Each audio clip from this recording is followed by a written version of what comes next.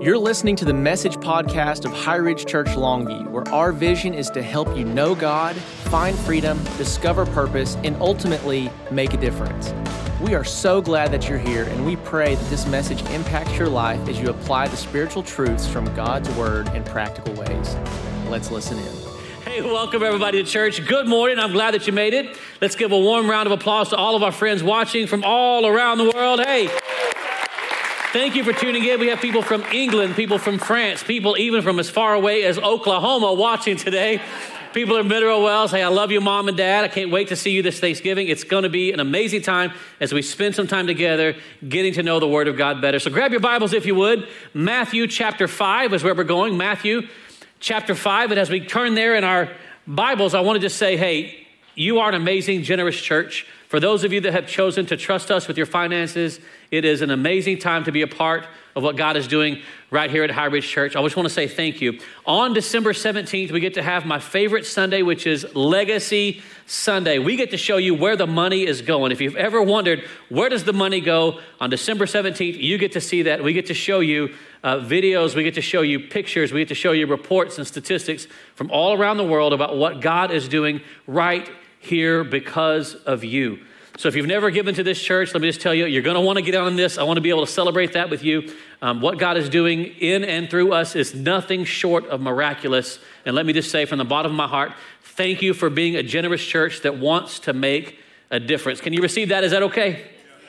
Awesome. Matthew chapter 5, we're going to continue with our series called Points of Passion. So we're going to pick it up in the most famous and best sermon of all time, the sermon by which all other sermons are kind of judged. This is Jesus himself putting on his preacher's hat and getting down to business. In theological circles, it's easy for us to look at all of the Bible and say all of it applies to us all the time, and it's just simply not true. There are many things in the Bible that's not for you, that's for them, or speaking to a specific situation or to a culture or to a group of people. There are certainly things that we can pull out from it that we can apply to our lives, but not all of the Bible applies just specifically to me. But that's not going to be said about Matthew chapter 5. This is Jesus speaking to the crowd. And when Jesus is speaking to the crowd, he's still speaking to us generationally today. So it's important that when we read this, we don't say, yeah, Jesus, talk to them. No, he's talking to us. Come on, somebody. He's talking to us. Look at the person next to you and say, you need this. Look at your second choice and say, I should have said something to you first. I'm sorry. But you need this too. This is going to be good for you. You really need this. So Matthew chapter 5. So Jesus begins to preach the Sermon on the Mount. And he gets to a part where he says, blessed are you. Blessed are you. Blessed are you when this happens, when that happens. He says, blessed are you when people persecute you. A hard thing for many people to handle. A hard thing for anyone that believes in Jesus. A hard thing for us to hear. It's still something hard for us to read and understand today. But he goes on in verse 13 and says this, you are the salt of the earth. If you've ever heard that statement, we say it a lot in the South, you're the salt of the earth, or we might describe some good old boys that those are the salt of the earth kind of people. This is where that comes from. Jesus says, you're the salt of the earth. But he says, if the salt loses its saltiness, how can it be made salty again? It's no longer good for anything except to be thrown out and trampled underfoot. Now, I would add, not only is it no longer good for anything, but to be thrown out and trampled underfoot, it can still serve a purpose. In Texas, when the ice storm comes somewhere in December, January, we're going to use a lot of salt to make sure that we can still stay on the roads and make sure we can get milk and bread and clear out the grocery aisles for some reason, because we think we're never going to get to eat again. I don't know. And toilet paper, that's what we do. It's a thing. He says if the salt loses its saltiness, it's not good for anything. You got to throw it out. But then he says this, you, not only are you salt, you are the light of the world. A town built on a hill cannot be hidden. Neither do people light a lamp and then put it underneath a bowl. No, instead they put it on a stand and it gives light to everyone in the house. In the same way, or here's Jesus bringing it back to a point. Here's what I mean by this, Jesus says. In the same way, let your light shine before others, that they may see your good deeds and glorify your Father in heaven.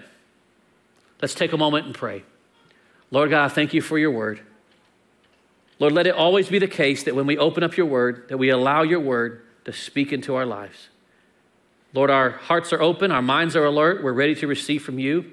In Jesus' name, and all of us said together, amen. Well, as we're continuing on with our series, this is called Points of Passion. We've kind of revolved this entire series around two questions: what makes you tick and what ticks you off? When we answer those two questions with your specific things that make you tick and the things that tick you off, we will find your passion. We will find the things that you are passionate about. Now, some of those things we're going to agree on, some of those things we won't agree on. But I promise you this, if we're in disagreement, you're wrong. I'm always right. Now, I say this, I may be wrong, but I'm never in doubt. I may be completely wrong, but I will make you believe that I'm right because I'm passionate about the way that I argue. My parents said I should have been an attorney because I should have been defense attorney. I could take somebody that's guilty and you don't understand. This person did not do it. I get passionate about things. I could even be wrong, but I get passionate about it. What are you passionate about? What are the things that if we talked about them this morning to be like, yeah, come on? And what are the things that if I talked about this morning, you'd be like, no, stop. Therein we find your passions. I'm passionate about a lot of things. I'm passionate about my wife and our marriage. I'm passionate about this little lady that loves me. She's passionate about me. I'm passionate about her. And I've realized that if you want to stay passionate, you got to have two people that are willing to work. Passion is not something that just happens. It's your job to stir it, to cultivate it, to make sure that not only do we fall in love, we stay in love. It takes some work. And that's enough for some of us today. We could leave and just go home with that. You know what? I need to not just fall in love. I need to stay in love. It's easy to fall in love. Staying in love. That's where the challenge comes on because we find passion points. I'm passionate about Christmas movies. Elf, I'm passionate about that movie. I like that movie. I'm passionate about James Stewart and It's a Wonderful Life. James Stewart, you got to do the impression. Everybody has to have a good James Stewart. Some of you have no idea what I'm talking about. We're going to get you saved today. Home Alone, Kevin. You got to watch Home Alone at least one time during Christmas, and you have to watch the greatest Christmas movie of all time, Die Hard. I'm passionate. It's a Christmas movie. Until Hans Gruber falls off the Nakatomi Tower, it is not Christmas to me. I believe that. And I'm passionate about it. But here's the better question. What makes God tick? What ticks him off? Until we understand the passion of our Father, it's difficult for us to really understand what we're here for. God, what did you purpose me for? What is my place? Until I understand what makes God tick and what ticks him off, I never really find where I fit. I'll spend my life chasing my own passions and get sidetracked with things that don't matter. I found this to be true that when our passions for God fade, our effectiveness is close behind. You see, more than a lot of things, I am passionate about healthy church. I'm passionate about finding church health. Now, what I call church health and what you call church health may be a little bit different, but I believe that we both want the same thing. We want a church that does something with the gospel. We want a church that's more than just feelings or a message, a church that people actually live like Christians and actually live like believers, that actually want to make a difference with the rest of their life. I'm passionate about that. You know what that makes me tick? You know what ticks me off? Dumb church. Dumb church where you do nothing. Do nothing with the greatest gift that God the Father has ever given to all of humanity. And when his believers receive the great gift of grace and life and hope, and then you do nothing with it but entertain yourself, that ticks me off. It ought to have an effect on the world around us. There's a reason why Jesus says, you are salt and you are light. And he says, but if the salt loses its saltiness, it's not good for anything. Look at the person next to you and say, stay salty. You stay salty, just the way God made you. Stay salty. You know, there are two things that causes salt to lose its saltiness. Generally, it comes down to two things: isolation and contamination. And there's a reason why Jesus chooses salt to describe people like me and people like you. He says, you're the salt of the earth. The world needs you. The world needs the Jesus in you. The world needs the Jesus in you to be expressed in a tangible way. But isolation and contamination have a way of pulling the saltiness out of us, the passion for God, the passion for his word, the passion to spend time with him, the passion to do things on behalf of the kingdom of Christ and to just instead settle for an existence that's selfish. Isolation and contamination. You pull salt away from other salt crystals and they begin to lose their power. I need you. You need me. We need to be together. And contamination, you put other things in with salt and it begins to lose its saltiness. Our world wants to contaminate you. Our culture wants to contaminate you. There are things going on around you. Your social media wants to put so much junk in your mind that you become contaminated and become passionate about things that just don't matter. And those passions have a way of making us draw hard lines in the sand and have strong opinions about things that just don't matter. I may be passionate about it, but the better question is God passionate about it? Does it matter to him? So I want to give you 3 things that are really important. And in case you've picked up on the pattern here, this is the end of our series today. And I'll basically preach through our growth track, what we call our growth track. There are 4 things that we want you to do as believers. There are 4 things that are the mission of our church. There are 4 things and 4 things only that we think are the most important things for us to do as a church. Lots of churches do a lot of things. We don't do a lot of things. We're like a good steakhouse. Like we do one thing because we're not good at everything. And a lot of churches make that mistake. They try to do everything. We want you to do 4 things. We want you to know God. We want you to find freedom. We want you to discover purpose. And lastly, we want you to make a difference. I want you to have an intimate relationship with your Father. I want you to hear his voice. I want you to begin to yield to him. I want you to spend time with him daily. That's my heart for you. And then I want you to begin to find freedom as you allow God to begin to speak into your life. You start finding freedom from your yesterdays. You start finding freedom from your habits and your hurts and your hangups. And for the things that have kept you stuck in a life that you've always known, you can walk into a brand new life when you start finding freedom. We're going to help you do that. I want you to discover that you were built on purpose for a purpose. Your life is more than just a couple of dates on a tombstone. There's a purpose for you. So that ultimately, it brings us to this week. I want to talk to you today about making a difference with the rest of your life. What are you doing with the gift that God has given you? What are you doing with that saltiness? What are you doing with your light? So here's the 3 things I want to tell you. Number 1, if you're a note taker, go ahead and write this down. God is passionate about his people making a difference. God wants my life to make a difference. This is why Jesus calls us salt and light. Salt and light cannot exist without making a difference. They have to. When you turn on a light, it can't help but shine. That's its nature. That's its purpose. It's what it does. It only does one thing. It shines. It dispels darkness wherever it goes. Salt has an effect. You put it in something, it's going to change the flavor. Salt has an amazing way. When you put it together with other pieces of salt, it gets stronger and stronger and stronger. When I first came into ministry, long before I was even a pastor on staff, I was just serving as a youth intern, just serving and volunteering and helping out with the young folks.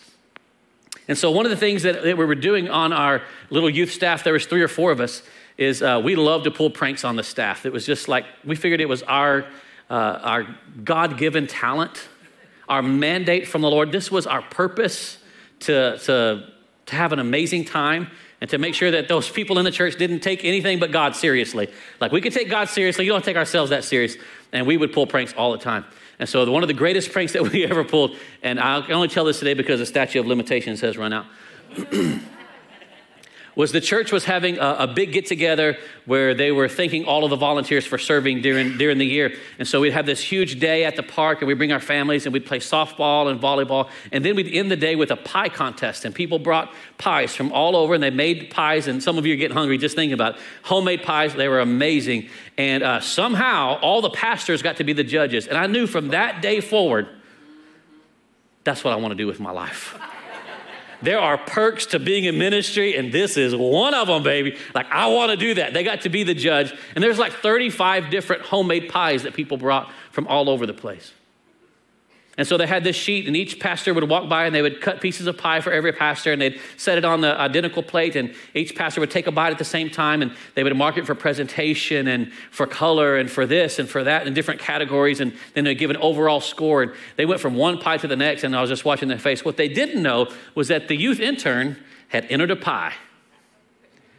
And together with my youth pastor and our associate youth pastor, we made the most unbelievably beautiful cherry pie you have ever seen. I mean, the crust was perfect. It was cooked to perfection, except we had added 1 pound of salt to the cherry filling. I didn't say a tablespoon. I didn't say a teaspoon. I didn't say a cup. Brother, I said a pound. A pound. 16 straight ounces of salt to that mix. There's no denying this. This is not a mistake. Like, this is one of those things where you're going to react at the moment that you take the smallest of bites to this pie. And then we set up the video camera and let the magic begin. They walk by, and each of them gets served, and they're ooh and an ah, and really, really great. This must be some beautiful older person at the church that would make something like this. This is quality. And they're talking. I'm like, this is going to be great. And they graded a perfect 10 on presentation and color and the consistency and the crust. Man, we were in the lead. Then they all at the same time took that little plastic fork, picked up one piece of the cherry and the crust, got a nice big bite, stuck it in their mouth, and we just filmed them, and it was epic. Because all of them at the same time did this, and they're trying so hard not to be rude, and they go,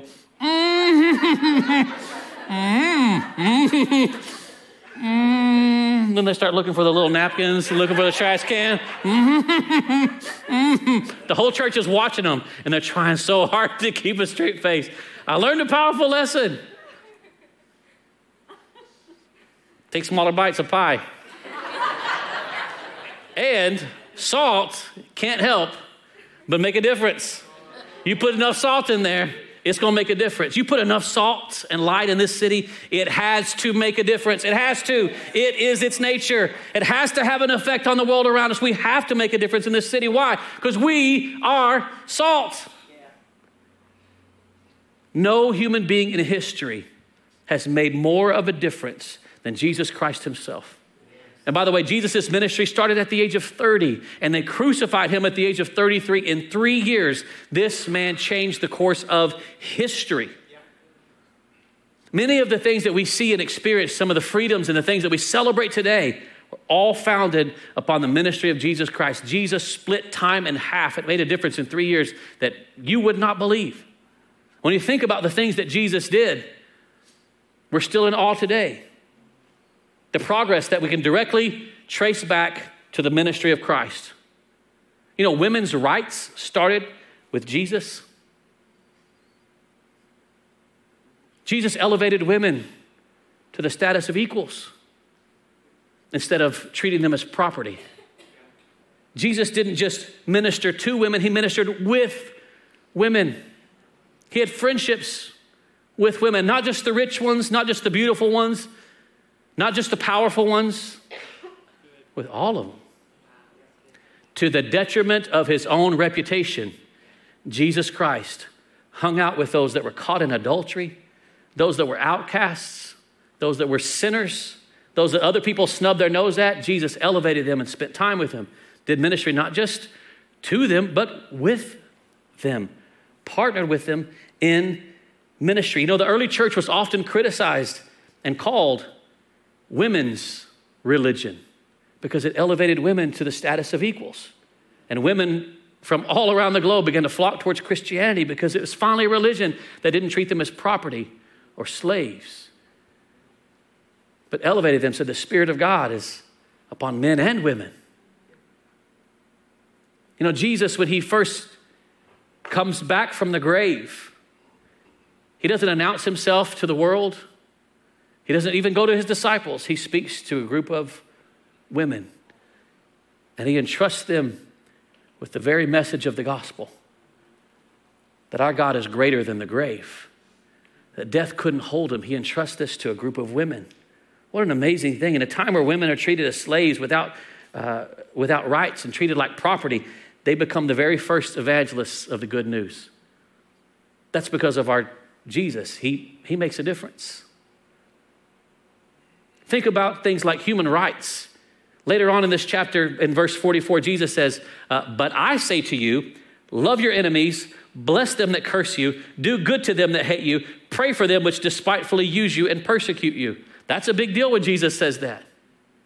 Jesus says things like, love your neighbors and love your enemies. That pretty much covers everybody. He said, we don't just love those that love us. We love those that persecute us. We love when it hurts. Human rights can be traced back to the ministry of Jesus Christ himself, to the very idea that all humans should be treated with dignity and with respect. Changed when Jesus steps on to the scene. Education and science. Look at this in Matthew 22. Jesus says this in verse 37. You shall love the Lord your God with all your heart, with all your soul, and with all your mind. So part of the way that we love the Lord is not just with our heart and not just with our soul. He says, love me with your mind. He's not just talking about taking blind leaps of faith and just trusting me without. And he said, no, I've given you the Bible and I've given you a brain. Love me with it. You know, Ireland has literacy today because of the ministry of St. Patrick. Because of his love for Jesus, he used his gift to make a difference and bring literacy to a country that couldn't read. Think about the advances that have been made because of Jesus' ministry. Nearly all of the first universities in England and America started by Christians. They were all Christian schools, believe it or not, when they started. It's ironic that society tries to make Christians look ignorant and uneducated when Christians have done more to inspire education in the modern world than any other group of people.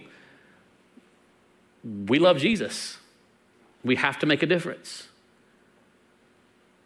In science itself, all the great early scientists, some of the greatest innovators of our time, all had a relationship with Jesus at some point. All of them had some sort of religious influence that caused them to make, that's part of their purpose. They wanted to make a difference by using their minds and their gifts and their talents. One of the greatest scientists of all time, I say he's great because he has the most delicious name, Francis Bacon. That's a beautiful name. Relationship with Jesus. People like Galileo. Relationship with Jesus. I'm sorry, I've had a lot of coffee today. This is Newton, Copernicus, Kepler, Pascal, all influenced at some level by their faith to do science. Christianity and scientists began as intertwined. They may not look like it today, but some of our greatest minds ever had a strong relationship with Jesus and believed it was part of their purpose to do what God had called them to do, to make a difference with their mind. I think about humanitarian aid, just treating people with respect and dignity, things that we have done as the church and as believers because Jesus Christ sits on the throne of our hearts. And he says stuff like in Luke 14, he says, but when you give a banquet, you don't just invite the rich and the powerful and the popular. He says, invite the poor and the crippled and the lame and the blind.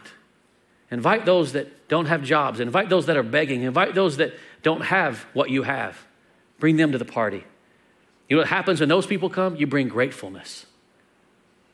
The neat thing that I see when I read that scripture is I realize that in my broken life, Jesus says, why don't you come? You have a place here. And because Christ made a place for me, he says, when you do stuff, invite those that have less than you and give them the dignity of coming and enjoying the banquet. It was a big deal for Jesus to say those things, and he still calls out for each of us to do the same, to take care of those who have less than you. It's easy for us to live lives of selfishness and greed, for us to only worry about our issues. I've got enough problems to worry about. I can't take on anybody else's issues. You've got your issues, I've got mine. But when Christ is sitting on the throne of your heart, you begin to get passionate about what he's passionate about. It's about people. And throughout history, Christ has helped people find the heart of God by looking into the eyes of people that have a lot less than you and be able to meet not just their physical needs, but their spiritual needs as well. You know, a recent survey said 75% of all charitable giving is from faith-based people. When there's something different sitting on the throne of your heart, you're going to want to give. You're going to want to be generous. You can't help it. You've got to make a difference. I looked at this and I found a great quote from H.G. Wells. He says, I'm a historian. I am not a believer, but I must confess that this penniless preacher from Nazareth is irrevocably, I can't say that word, irrevocably. We had an argument last night, my wife and I. She says it's irrevocably. I said it's irrevocably. And I don't even know which one is right, but you can read it for yourself. It says he's the very center of history. Jesus Christ is easily the most dominant figure in all of history. Jesus made a difference in 3 years that we still feel today. And here's the crazy thing. Jesus says, greater works than these shall you do. Here's the second thing I want you to see. Number 2, God is passionate about us being more than memories, feelings, and talk. I am passionate about churches becoming more than just talking about the last great move of God and what will happen when revival comes. That irks me because it leaves all the responsibility of being the church today and throws it out the window. It's about more than us being feelings, coming to church to have a great feeling. Well, we experienced a great move of God. Here's my question. What did you do with it? How does that affect Monday? How has it affected your home? How does the Holy Spirit help you to live on Monday? How does it affect the way that you act? How does it affect the way that you give? How does it affect the way that you speak and the way that you love? How has it affected your marriage? God is passionate about us becoming more than just memories and feelings and talk. I think we love to, as the church, we love to remember and feel and talk on Sundays, but we don't do very well. I believe that the healthy, mobilized church is the hope for the world. And I'm here to mobilize you. I'm here to be extremely honest with you. My heart and my hope for you is not that you come and not that you give more money. That's not what I want for you. There's plenty of churches where you can do that. There are plenty of churches where they can come and you can do either two things that people love in Longview. Either make me feel really good, Pastor, or make me feel really bad. I've been really, really bad. I need you to make me feel bad. Make me feel good, encourage me, or make me feel guilty. I'm not here to do any one of those. I don't care how you feel. What I care about is how you live. Are you willing to make a difference? And that should be part of your criteria when you're choosing a church. Ask yourself, does this church care about their city? Does this church care about the lost? Does this church care about being salt and light? Because it's the healthy, mobilized church that is the hope for the world. So in John 14, look at this. Jesus says, believe me, or at least believe in the evidence of the works themselves. So if you don't believe what I'm saying, believe the fact that I'm doing miracles. That should tell you something supernatural is happening here. Very truly, because of all the miracles and the things I'm saying and doing, the way that my life is making a difference, Jesus says, whoever believes in me, look at the next two words, will do. It doesn't say just will talk. Will do. The works that I have been doing, and they will do even greater things than these. Jesus' life made a major difference. And he's saying, if you have me sitting on the throne of your heart, believe me when I tell you, you're going to do greater things than what I'm doing. He expects that of us, that we are to make a difference. That's why he calls us salt and light. So a mark of a true believer is the effect that we have on the world around us. It's a big deal. So Jesus doesn't just teach it, he lives it. He models it. And so does God the Father. He has to make a difference. He wants to make a difference. He needs to make a difference. It's part of who he is.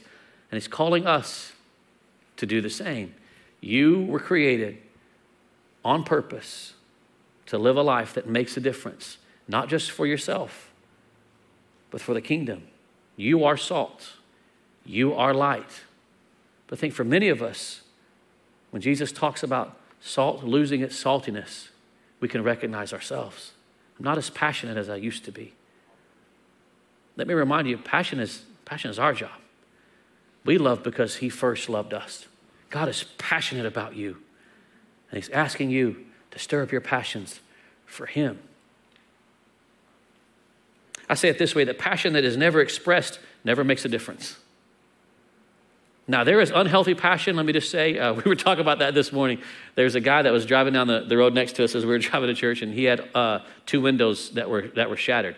Now, if one window's shattered, we know that you just made a California charity donation. Somebody just ripped you off. That's what happened to us in San Francisco. That's why I say that. They're known for breaking out windows and stealing stuff in cars. If 2 windows is broken out, somebody thinks you're a cheater. Somebody's expressing their passion towards you. That's what that means. If 4 tires are slashed, you didn't run over a nail. You're a cheater. That's what happens. Generally. That's what that tells you. But I heard a story one time of a man and wife, and they'd been married for a long, long time, and the woman tells the husband, she says, you know, you never tell me that you love me anymore, and I want you to tell me that you love me. Do you still love me? Tell me that you love me. And he finally said, lady, I told you 54 years ago when I married you that I loved you, and nothing's changed since then. If it changes, I'll let you know. It's like, easy. Passion needs to express itself. It's okay to say you love. It's even better to show it. And I want us to be a church that's more than just saying it. We show it. Jesus says, let them see your good deeds. Your relationship with Jesus ought to have effect on the world around you. It ought to make a difference on Monday. And if it's not, ask yourself where your passion is. Here's the last and final thing I want to share with you. Number 3, God is passionate about your life bringing him glory, much glory. He says, let them see your good deeds and do what? Glorify your Father in heaven. So when Jesus says you're salt and light, let me say it this way. Salt is a preservative in a world that's decaying. And light drives out darkness in a world that's getting darker by the minute. We live in dark times. Dark times. Never before in the history of the world have we needed the church to be salt and light. We're not called to be a group of secret agent Christians. You're called to be salt and light, to make a difference wherever God has called you. Now, unfortunately, if you've ever waited tables, you know what I'm talking about. The difference that most of us make is not a good one, because we'll go and spend some time grabbing some lunch somewhere, and there's a group of people that will wait on you that will know that you're Christians the moment that you walk in. And how do they know that? Because you don't tip. And I've heard Christians say this, I'm not kidding. I give Jesus Christ 10%. I'm not giving you 20. Like, okay, please do not tell people that you come to my church if you treat the people that wait on you like that. You don't come here. There's a lot of other churches we can pick on. You choose one of them. We make a difference in how we represent Christ. We bring glory to his name by how we treat people. What does it mean to glorify God? To glorify God is to live, to speak, and to love in a way that makes others think well of him. Make others think well of him. How do people see the Lord because of you? Do they even think about the Lord because of you? It's a challenge for all of us. It starts by the way that you treat people, by the way that you speak, by the attitude that you have, by your work ethic, by your generosity, by your willingness to take some time to care about someone's needs other than yourself. You are salt and you are light. And if you have a relationship with Jesus, there's something inside of you that is screaming to make a difference.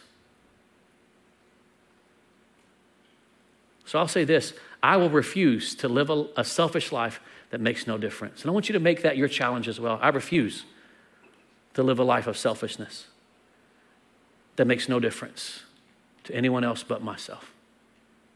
You know, if you're going to glorify God, you're going to fight 2 battles, an internal one and an external one.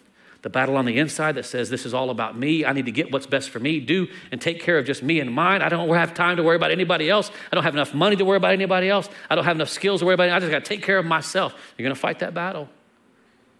And you'll bring it into the church. Church is here to meet my needs, and you become a consumer. There are plenty of churches where you can do that.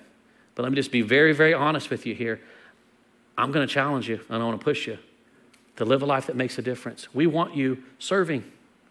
I'm going to teach you how to serve right here. Start serving each other. It's very, very easy to do it here. But if you can't do it here, you won't do it there. We want to teach you how to do things like just open a door for people, smile, shake a hand, say hello, say good morning.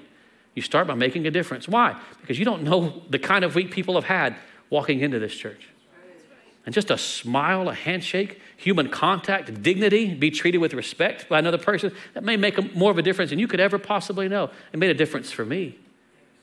When I walked into the church for the first time after being an addict, depressed and burnt out, I saw somebody shake my hand and look me in the eye and said, I'm glad you're here. That made a difference for me. I was expecting judgment, and I found a friend. There was an old man named Billy that used to usher. He had the most piercing blue eyes that you've ever seen. And when that guy would look at you, like he'd make sure that you looked him in the eye, like he would get down and, hey, right here. My name is Billy. What's your name? I said, my name is Tim. He said, well, Tim, I'm just telling you this. Tim, I got your name. If I ever don't know your name, I owe you a nickel. And that man did not give out nickels. But he remembered people's names. And I never forgot it because he just greeted me. I want you greeting people. I want you saying hello. I want you straightening chairs. I want you doing something for the kingdom. Not because we need a lot more servants around here. You need to do this. You need to make a difference. One of the things I learned about this week as we were studying statistics is that multimedia, advertisement, social media, the majority of people that are getting their training in this area are doing it from the church. Because the church has become the training ground for people learning how to run cameras and do social media and how to advertise. It's a huge market for people wanting people that can do those things. The church is the place where people learn how to do it, and they teach you how to do it every single week. You get repetition in it. You don't need a degree. We'll teach you. We have a large team of a lot of people carrying cameras. Do we need a bigger social media presence? I don't know. People need to do this. You need to learn. We want you serving. When I came to this church 7 years ago, I just interviewed, and one of the things I wanted to do was just learn more about the church. And so I came into the town a few hours early and just began to look things up online, look at reviews, and look at people that were saying things about church. And it wasn't good. And it hurt my heart because I'm passionate about a church that makes a difference. And I began to talk to people at the gas station down the street and the gas station across the street, and to sit at the pump and talk to the cashiers, the people that came in and out, and said, hey, how's it going? Have you ever heard about this church? And I didn't find a single person in 2.5 hours that had any idea that we existed. I made a decision that day that this ends now. Let that never be said of us, that we're a church that exists for the sake of ourselves. And for the past 7 years, we've worked tirelessly, relentlessly to build a legacy that makes a difference in our city. I once had a pastor ask me one time, if your church shut down tomorrow, will the city even know that you existed? And I want to pose the same challenge and question to you. If this was your last time, what difference will you have made? Will it have mattered? How do you make people feel? What are you passing on? Your life is called to be more than just a self-existence. You are called to live a life that makes a difference. Why? Because you're salt and you're light. You can't exist without it. You need it. That's the Christ living in you. Can you receive that? Is that okay? I want to finish up right there. Would you take a moment and just bow your head and close your eyes? I want to just speak for a moment to those that are watching online. My friend, if you enjoyed what you heard today, would you do us a huge favor? Would you share this message on your social media? It means the world to us when you click the share button. I believe that every single person around the world has something hardwired in them to make a difference, and they need to hear the truth of God's word. They need to hear what Jesus Christ does in the life of a believer. They need to see that they were created on purpose for a purpose, that they have a purpose, and that is to make a difference. And so when you share this message with others, it means the world to us. And I believe it's one of the ways that God can use you to make a difference when you hit that share button. Thanks for doing that. So with heads bowed and eyes closed, I want to invite you to pray a prayer. It's a very simple prayer. The prayer is this: Holy Spirit, what are you saying to me? Have I lost some of my saltiness?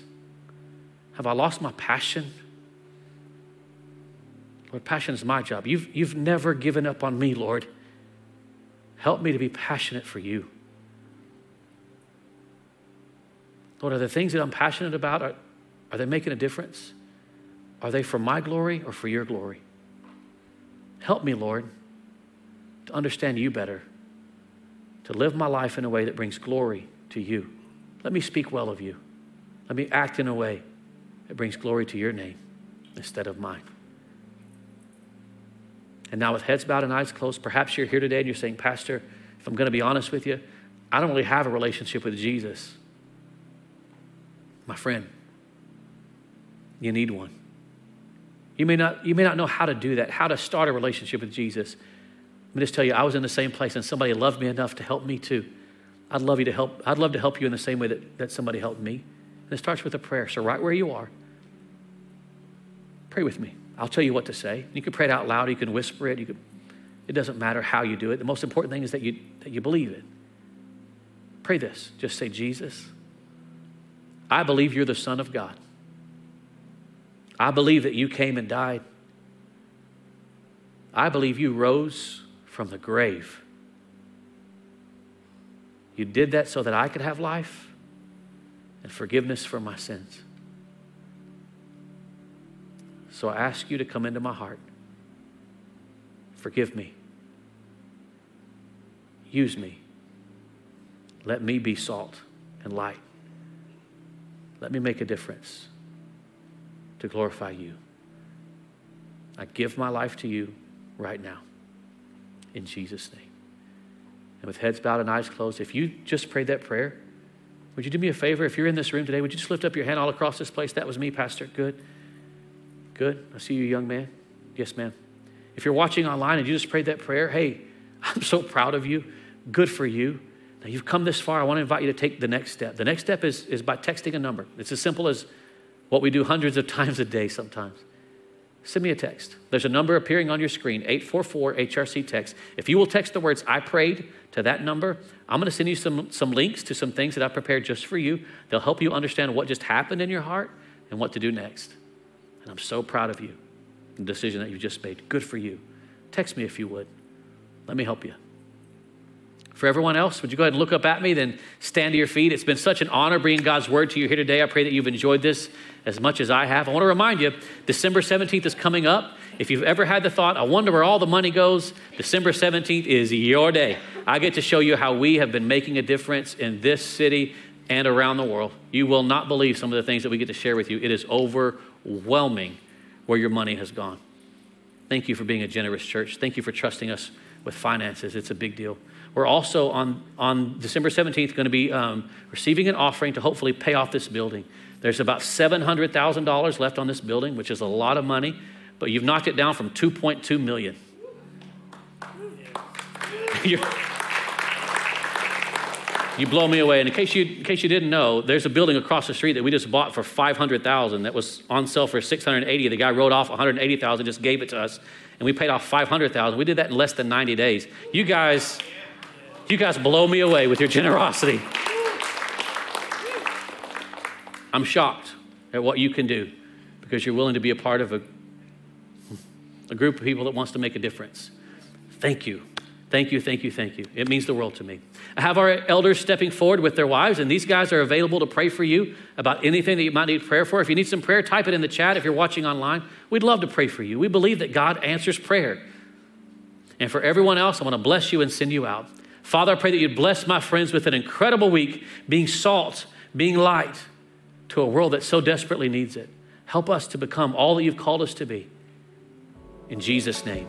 And all of us said together, amen. God bless you as you go. I hope you have an amazing week. Thank you so much for listening in today. Our prayer is that you are encouraged and strengthened by the message. If you haven't done so yet, be sure to subscribe to this podcast and leave us a review wherever you're listening. If you want to be a part of our online community, connect with us through Facebook or Instagram with the handle @HighRidgeLV, or you can check out our website at highridgelv.com. Lastly, if this ministry has impacted your life and you'd like to support its work, visit highridgelv.com/give. We appreciate your support, and we're believing with you today for God's best in your life. Have an incredible week, and we will see you next time.